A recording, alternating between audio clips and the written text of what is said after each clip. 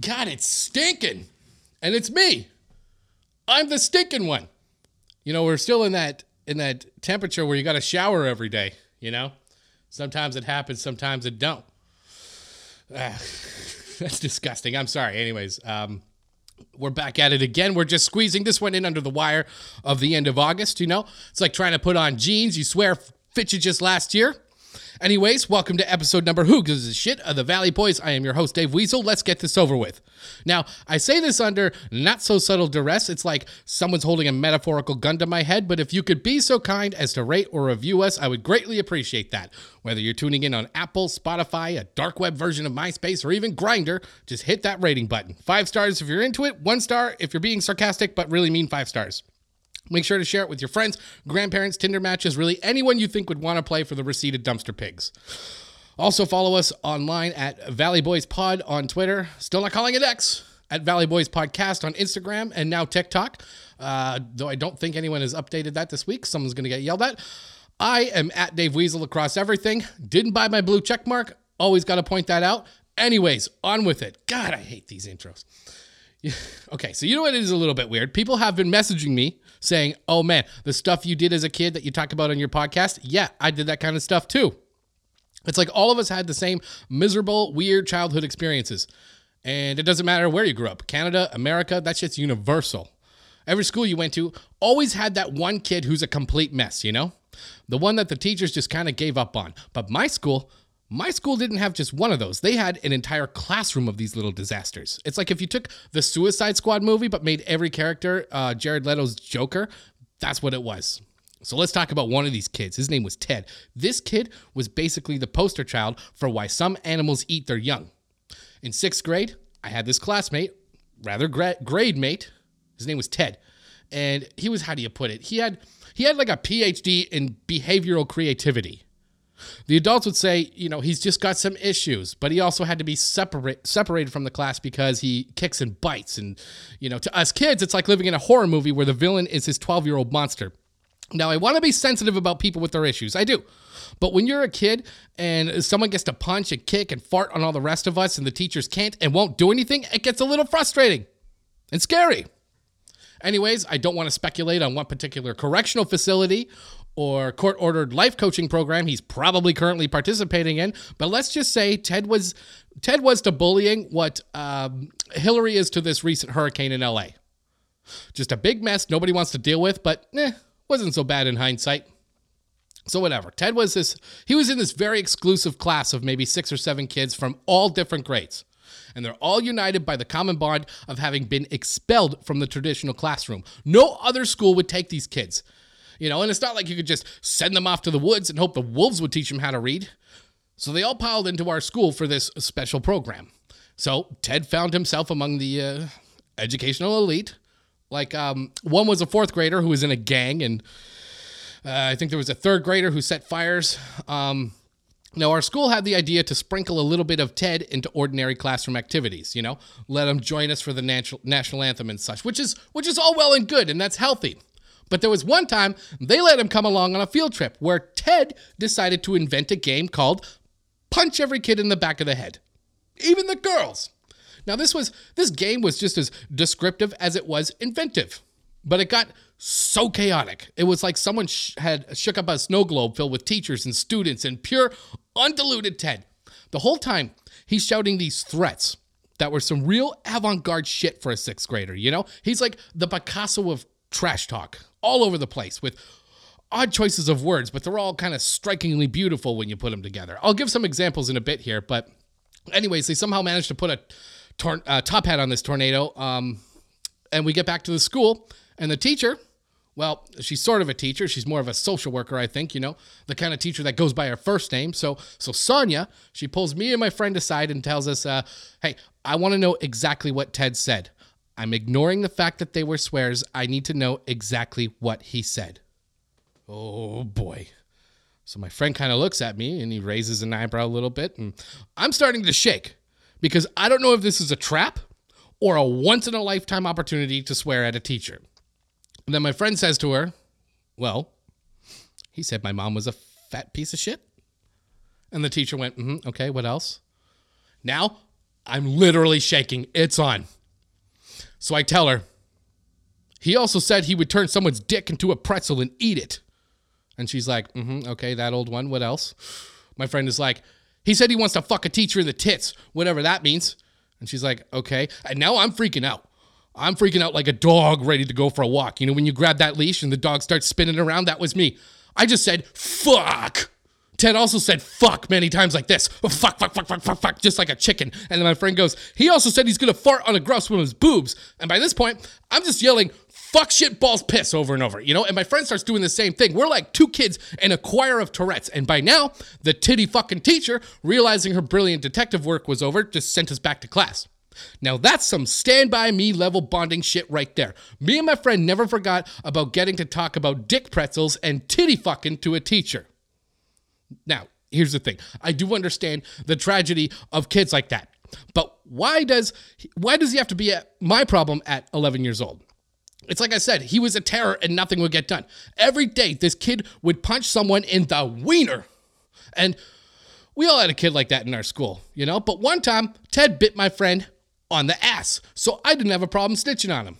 Really.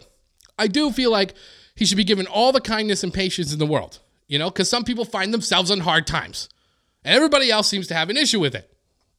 All right? Like one time, I'm in line at the grocery store, kind of an everyday adventure in itself, and I get caught in this weird modern-day morality play, you know?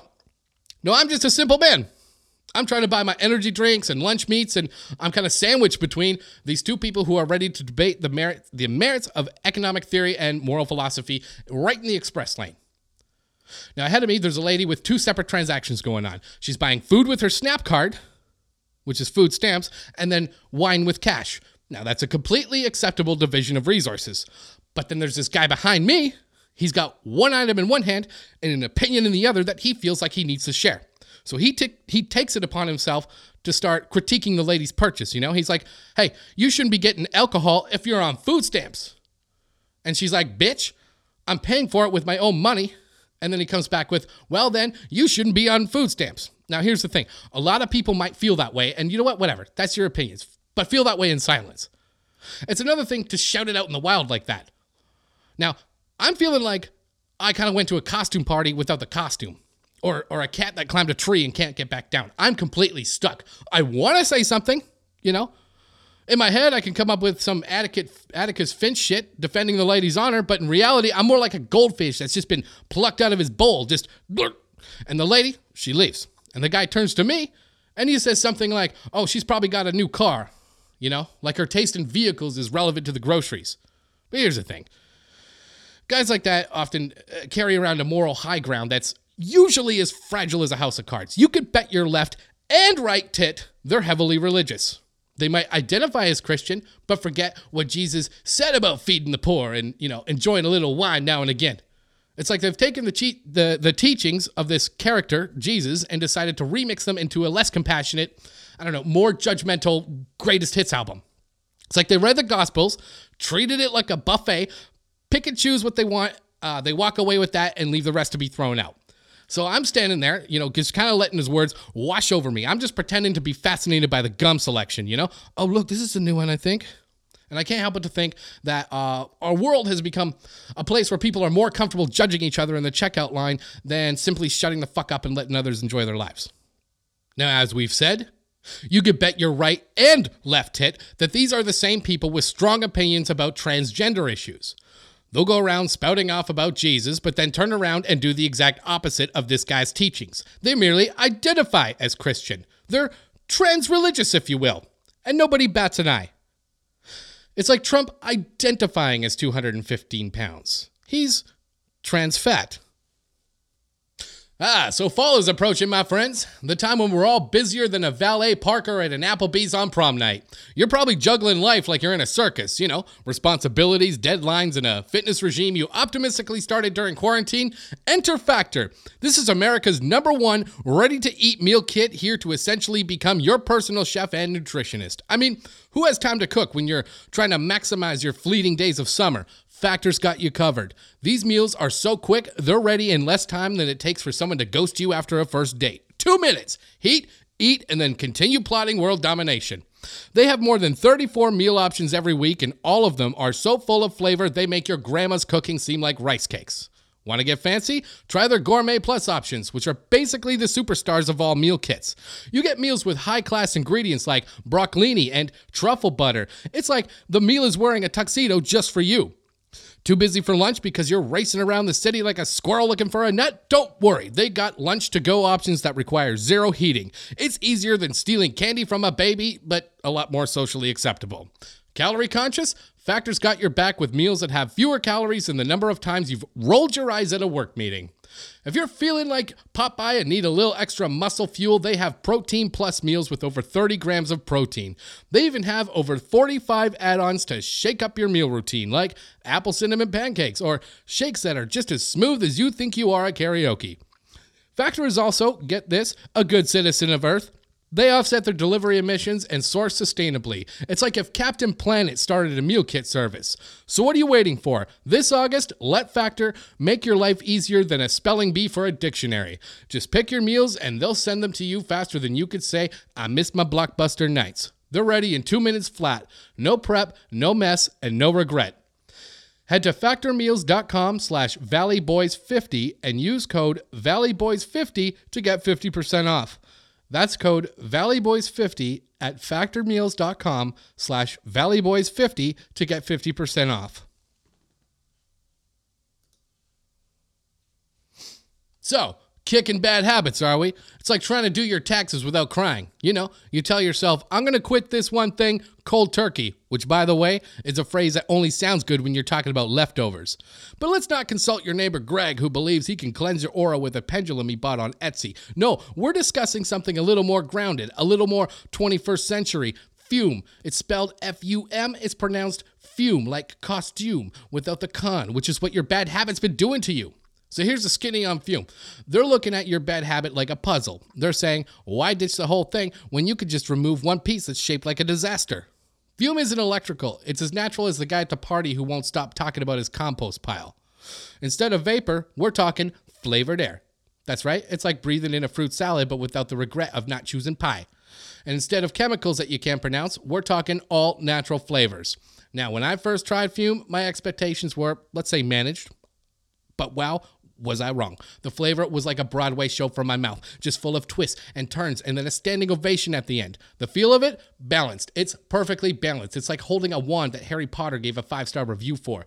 And it's not just a pretty face. This is a fidgeter's dream. You can click, you could twist, you could turn. It's like a Swiss Army knife of relaxation. And as for the aesthetics, this thing is crafted. It's like an Aston Martin of habit-breaking devices. I felt like James Bond if you were trying to make better life choices. Stopping is something that we all put off because it's hard, but switching to Fume is easy, enjoyable, and even fun. Fume has served over 100,000 customers and has thousands of success stories, so there's no reason that can't be you. Join Fume in accelerating humanity's breakup from destructive habits by picking up the Journey Pack today. Head to tryfume.com/valleyboys and save 10% off when you get the Journey Pack today. That's FUM.com and use code ValleyBoys and save an additional 10% off your order today.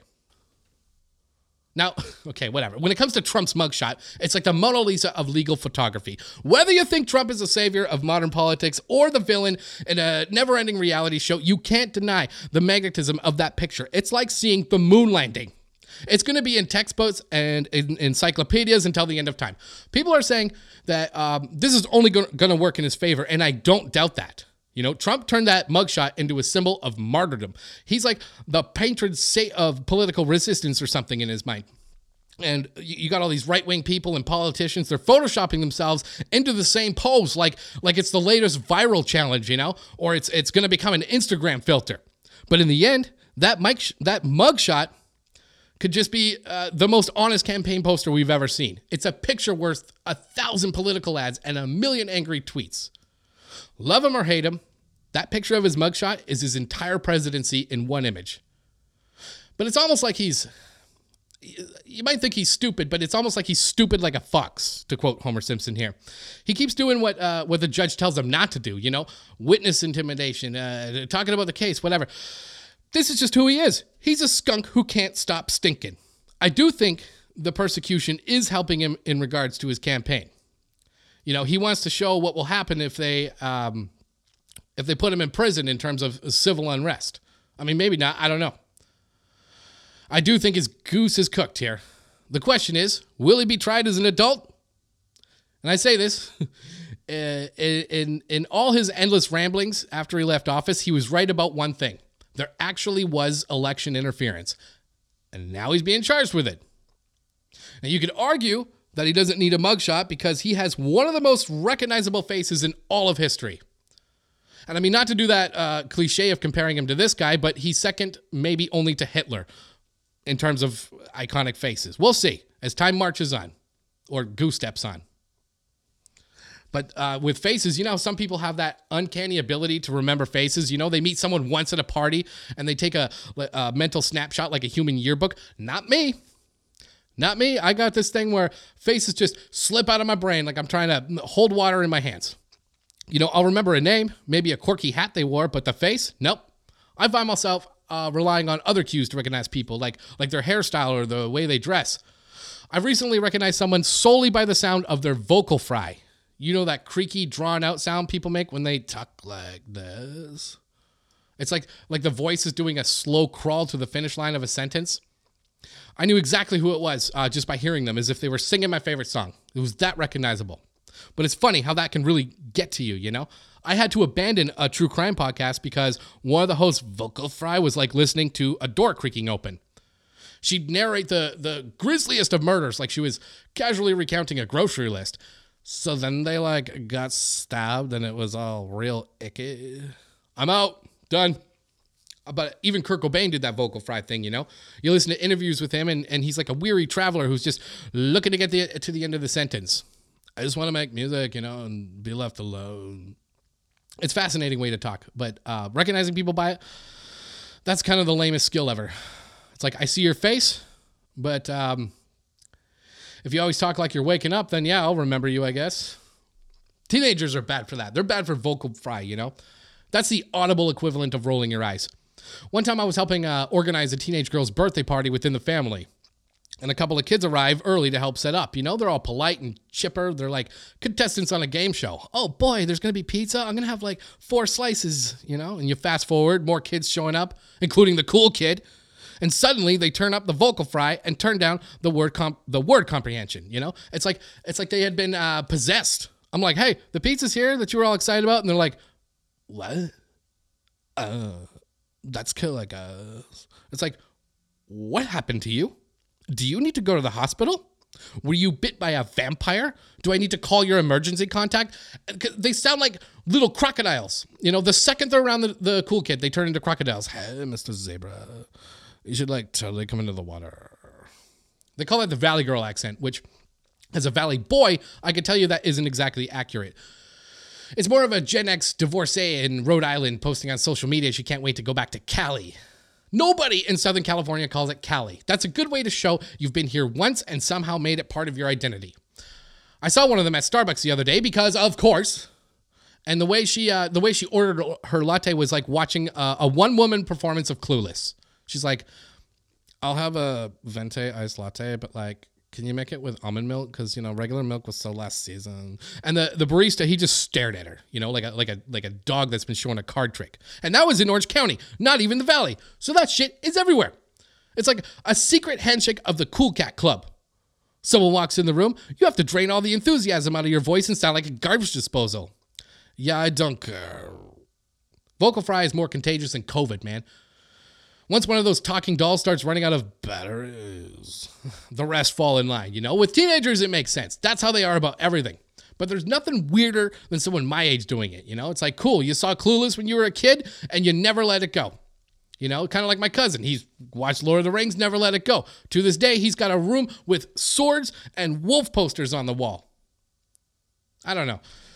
Not to judge those kind of guys, but you do gotta watch out for dudes with sword collections. They're either huge nerds or they might cut off your face with it and wear it as a mask.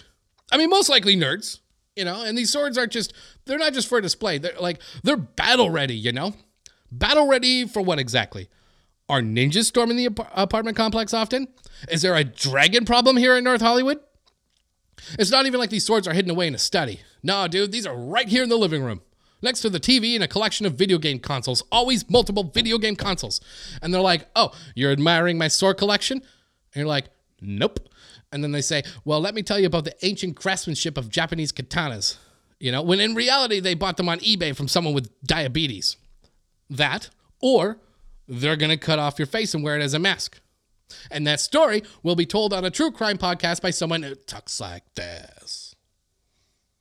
All right, what else? Oh, there's a headline that came out, and it just says, 51-year-old man facing charges after getting a DUI on a Power Wheels Jeep. Whew! That's like if your midlife crisis was directed by Pixar. Power Wheels, right? Those mini electric cars meant for kids who are too young for a license, but old enough to crave the open backyard. They go about the speed of a brisk walk out of an elevator after you farted. It's like, but this is like getting arrested for speeding on a merry-go-round. I could just imagine what the sobriety test is like. The cop is like, sir, can you walk in a straight line? And he's like, well, this is going to be tough. My vehicle could only turn in wide, lumbering arcs. I'll be back in 5 minutes.